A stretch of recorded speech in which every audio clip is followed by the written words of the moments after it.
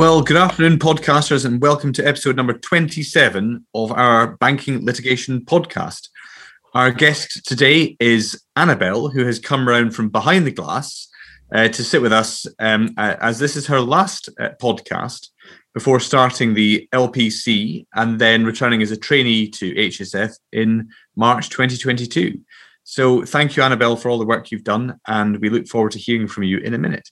Kerry, to cheer you up, midsummer is less than 2 weeks away. Super duper, John. And then the nights will start drawing in again. Ooh. Anyway, look, hello from us. We'll be kicking off today with a deep dive into a recent QuinceCare case, an increasingly regular feature on our podcast. And I believe it also has a dishonest assistance angle as well. So obviously I'll be deferring to Kerry, my co-host, for this one, given that this topic is a firm favourite of hers. Kerry. Thanks, John. Yeah, I'm not sure if any of our listeners have a favourite duty of care, but if I had to name one, it would indeed be QuinceCare. And the case I'll be looking at today is the recent judgment in the ongoing saga of Stanford International Bank and HSBC. I think this is a really useful judgment as it provides Court of Appeal authority that the QuinceCare duty is limited to protecting the customers of a financial institution and does not extend to protect the customer's creditors. So before I get going, if you know absolutely nothing about the QuinceCare duty, and then you're really missing out, and you feel that you'd like to know a little bit more about it and get better informed, I'd recommend that you hit the pause button on this episode and head over to our recent special edition podcast discussing the QuinceCare duty in far more depth. A link for this is in the show notes. But if you do pause it, don't forget to unpause it and do come back to us. Yeah, indeed. But if you're a bit like me and try to squeeze podcasts into your lunchtime walk, then I'll very quickly recap the duty now. The QuinceCare duty is, of course, named after the case in which it was first established, Barclays Bank and QuinceCare. And it arises where a bank has received a payment mandate from an authorised signatory of its customer and executed the order in circumstances where allegedly there were red flags to suggest that the order was an attempt to misappropriate the funds of the customer. As this is a deep dive, we'll start off with some brief facts which some of our avid podcasters might recall from our discussion of the High Court's judgment back in our 22nd podcast episode, which aired in October 2020. Again, you'll find a link to that one in the show notes. So the claim was brought by the liquidators of Stanford International Bank, which was running a Ponzi scheme. And the proceedings were brought against a correspondent bank that operated its accounts, not knowing that the scheme was a fraud. The liquidators claimed that the defendant bank had breached its QuinceCare duty to take sufficient care that monies paid out from the account under its control were being properly paid, alleging that the duty required the defendant bank to have reached its conclusion that there was something very wrong and to have frozen payments out of the accounts at an earlier date than it in fact did. The claim was therefore to recover the sums paid out by the defendant bank after that date, even though the majority of those funds were used to repay genuine investors in the Ponzi scheme. This seems like quite a novel argument, Kerry, especially in comparison with the usual QuinceCare scenario, where the person authorising the payment mandate is often the person who then makes off with the money. Yeah, exactly. It really was. And it's an interesting situation for the court to have to grapple with, and potentially quite a dangerous one from the perspective of financial institutions, both for its repercussions for other Ponzi scheme scenarios where the liquidators are looking around for a deep-pocketed defendant to sue to increase the company's pool of assets, and also more generally in seeking to extend the duty to the creditors of the bank's customers.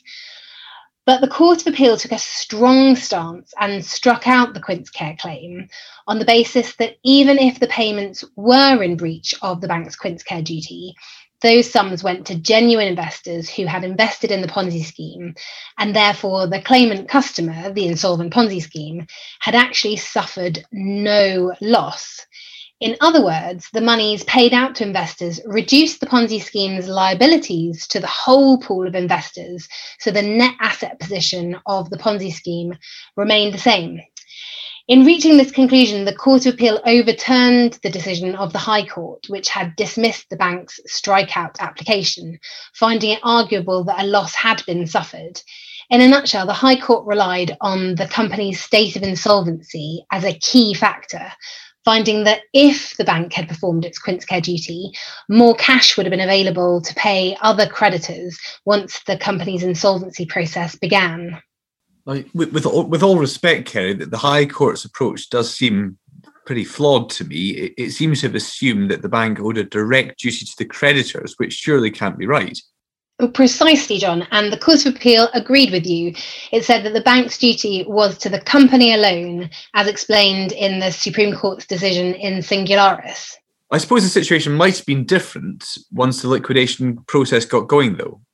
Yeah, so essentially the problem with the High Court's approach was to confuse the company's position before and after the inception of an insolvency process. And John mentioned that there was a dishonest assistance claim too? Yep, correct. Thank you for the reminder, Annabelle. So the Court of Appeal upheld the High Court's decision to strike out the dishonest assistance claim. In this context, the claimant argued that the bank's senior management dishonestly allowed the bank to be run in such a way that nobody ever got to the point of realising that there was a massive Ponzi scheme going on. But the claimant failed to identify any specific individuals with so-called blind eye knowledge of the fraud. The Court of Appeal said that the claimant could not hide behind the fact that the bank was a large corporation. It emphasised that dishonesty and blind eye knowledge allegations against corporations, large or small, must still be evidenced by the dishonesty of one or more natural persons. And this sort of blind eye knowledge cannot be constituted by a decision not to inquire into untargeted or speculative suspicion. I see. So overall, Kerry, a reassuring outcome for financial institutions faced with similar Quince Care and dishonest assistance claims from liquidators, I think, in relation to payment mandates of client accounts. Yeah, very much so. And if you're interested in further detail on this one, there is, as ever, a link in the show notes. Thank you very much, Kerry. Well, now turning to our second segment, we're going to take a look at two cases that are unfortunately linked by the fact that they arose out of global crises. The first arose from the 2008 global financial crisis, and the second in the context of the COVID-19 pandemic. And whilst the pandemic is first and foremost obviously a humanitarian crisis, it seems pretty inevitable to us that commercial disputes will follow, given the secondary impact on financial markets. As many of our podcasters will be aware, the litigation market tends to be counter-cyclical, so that in times of market turmoil, we will often see an upward trend in disputes. And this has been illustrated all too well by the 2008 global financial crisis and claims that still filter through the system, as illustrated by the first case, Annabelle, that you're going to cover now. Thanks, John. So I'll begin with Dixon and Santander, which, as John mentioned, has its factual roots in the global financial crisis of 2008. Somewhat unsurprisingly, the legal principle at issue in this case was limitation, in particular, Section 32(1)(b) of the Limitation Act 1980. And this is a provision on which claimants have placed increasing reliance in order to try to extend the life of financial services disputes arising out of pre-2008 dealings. So, Annabelle, why don't you give us a quick snapshot summary of the provision? Certainly, Kerry. Section 32(1)(b) provides that, where a fact relevant to the claimant's claim has been deliberately concealed, the limitation period will not begin to run until the claimant has discovered, or could with reasonable diligence have discovered, the concealment. Turning to the case itself, the claims arose out of finance facilities made by the defendant banks to a vehicle purchase and hire company. The banks made a demand for repayment of all outstanding liabilities in 2008, which was not satisfied, and the company was ultimately liquidated in 2009. The claims were brought by the sole director and shareholder of the company against the banks for breach of contract and for negligent misstatement. The banks applied to the court to strike out the claims on the basis that they were time-barred and had no real prospect of success. So I'm going to hazard a guess that this is where Section 32(1)(b) of the Limitation Act came into play. Yes, indeed, Kerry. So, while there was no dispute that the primary litigation period had expired, the claimant argued that the limitation period had been extended by virtue of that section. The claimant pointed to certain alleged facts which he said had been deliberately concealed. For example, documents created by the bank at the time, but not seen by the claimant until a later date. The claimant argued that he had brought the action within 6 years of discovery of those facts, which he could not with reasonable diligence have discovered any earlier. Overall, the court held that there was no real prospect that the claimant could establish that the allegedly concealed facts were essential to his claim, and so the High Court granted the bank's application to strike out the claims. It's interesting to see the court taking a robust approach to limitation by disposing of these sorts of claims at the summary stage. I think there's been an uptick recently in decisions concerning limitation issues, as you say, where the claims emanate from the global financial crisis. Do you think there's any particular aspects of the judgment worth highlighting? Well, while there is a lot that can be taken away from the court's discussion of the case law surrounding the provision, I think there really are two aspects of the judgment to draw out here. Firstly, the court emphasised that the allegedly concealed facts must be those that are essential for the claimant to prove in order to establish its prima facie case. So the test will not be met if the facts only make the claimant's case stronger. Secondly, in reaching its decision, the court was careful to distinguish between concealed evidence on the one hand, which would not be sufficient to trigger Section 32(1)(b, and on the other, concealed facts, without which the claim is incomplete, which will be a sufficient trigger. For a little more detail on the court's guidance, I'll direct you all to the show notes for a link to our blog post. And also, it's worth mentioning that there's been a further case considering limitation issues in similar sort of circumstances, which is Boyce and RBS, and we'll be putting out a blog post on this soon. Thank you very much for the reminder, Kerry.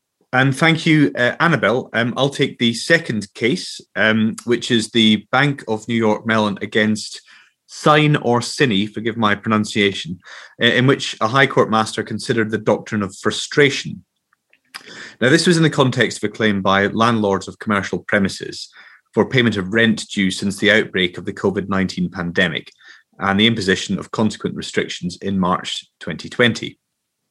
And although this is set in a non-financial context, this will doubtless be of interest to financial institutions considering the COVID-19 pandemic, given that this is one of the few cases to date in which the courts have considered the arguments of frustration in that context. So, John, shall we provide our podcasters with a quick reminder of the doctrine of frustration? Very helpful as always, Kerry. Very happy to.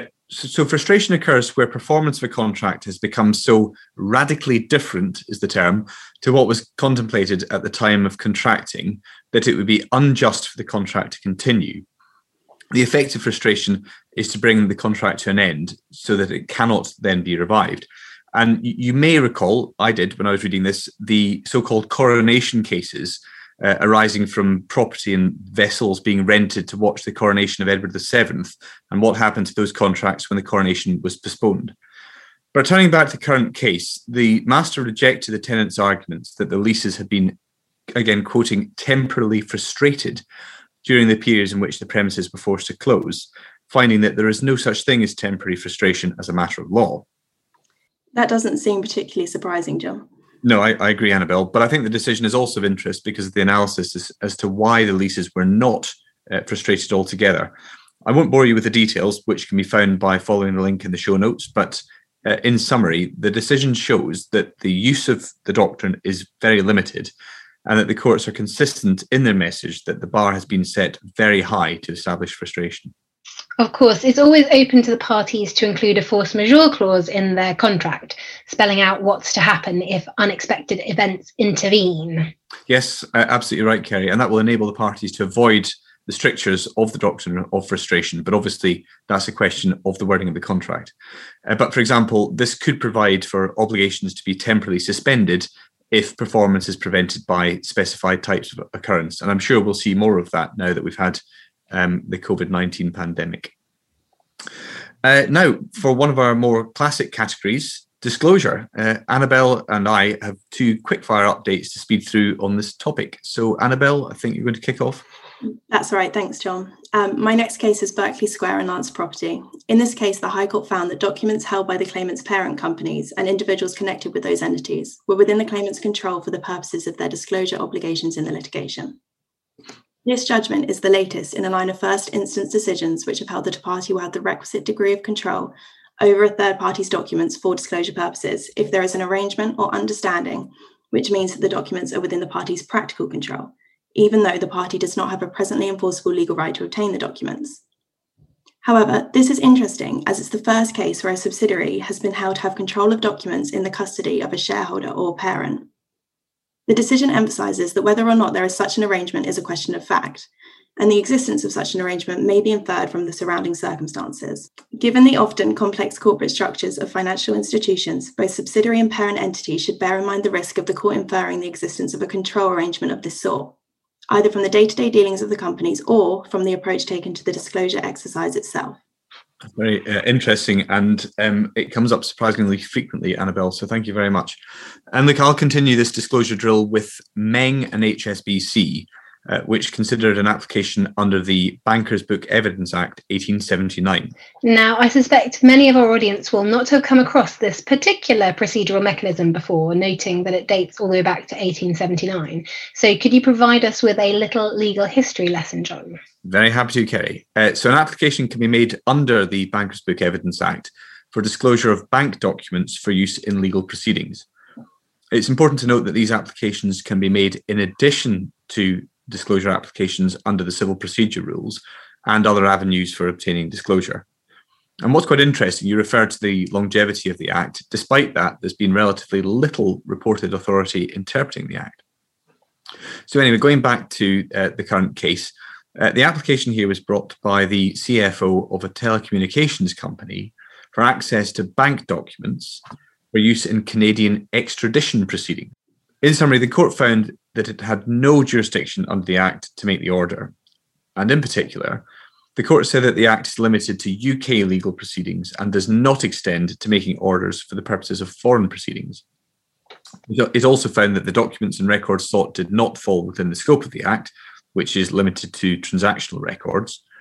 And finally, on the facts of the case, the court said that it would not have exercised its discretionary power to grant the application anyway, for a number of reasons, which can be found in our blog post linked to the show notes. But I've chosen to highlight this current decision as it's a reassuring one for financial institutions faced with applications under the Act. As I mentioned, the applications can be made alongside traditional disclosure process within the framework of the CPR, and they therefore have the potential to be used or abused by claimants seeking to cast a wide net in order to find documents to support their case. And this obviously has the potential to ramp up the time and costs incurred by bank on disclosure issues. So it sounds like this decision is helpful to banks by illustrating the narrow scope of the court's jurisdiction under the Act? Yes, very reassuring, and it helpfully confirms the limits on the type of documents which may be requested, as well as underlining the importance of the discretionary nature of the court's power to grant disclosure under the Act. Well, that's all on disclosure. We have a regulatory update now, quite a significant one, and I'm going to hand over to Kerry. Thanks, John. So a final quick one from me on the FCA's long-awaited consultation on duty of care, which has now been published and is open until the 31st of July this year. So from the looks of it, this umbrella term has morphed into a proposed package of measures intended to deliver better outcomes for consumers, together a new consumer duty.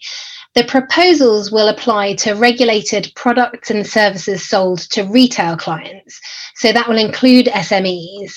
And while the FCA has not made any specific proposals on a private right of action, it has asked for stakeholder views on this point. Our regulatory team has provided a fair bit of detail on all of this in their recent blog posts. So I'll direct you there with a link in the show notes to read more. Thanks very much, Kerry. I think this is very much a case of watch this space, and we'll give you future updates on this as they appear.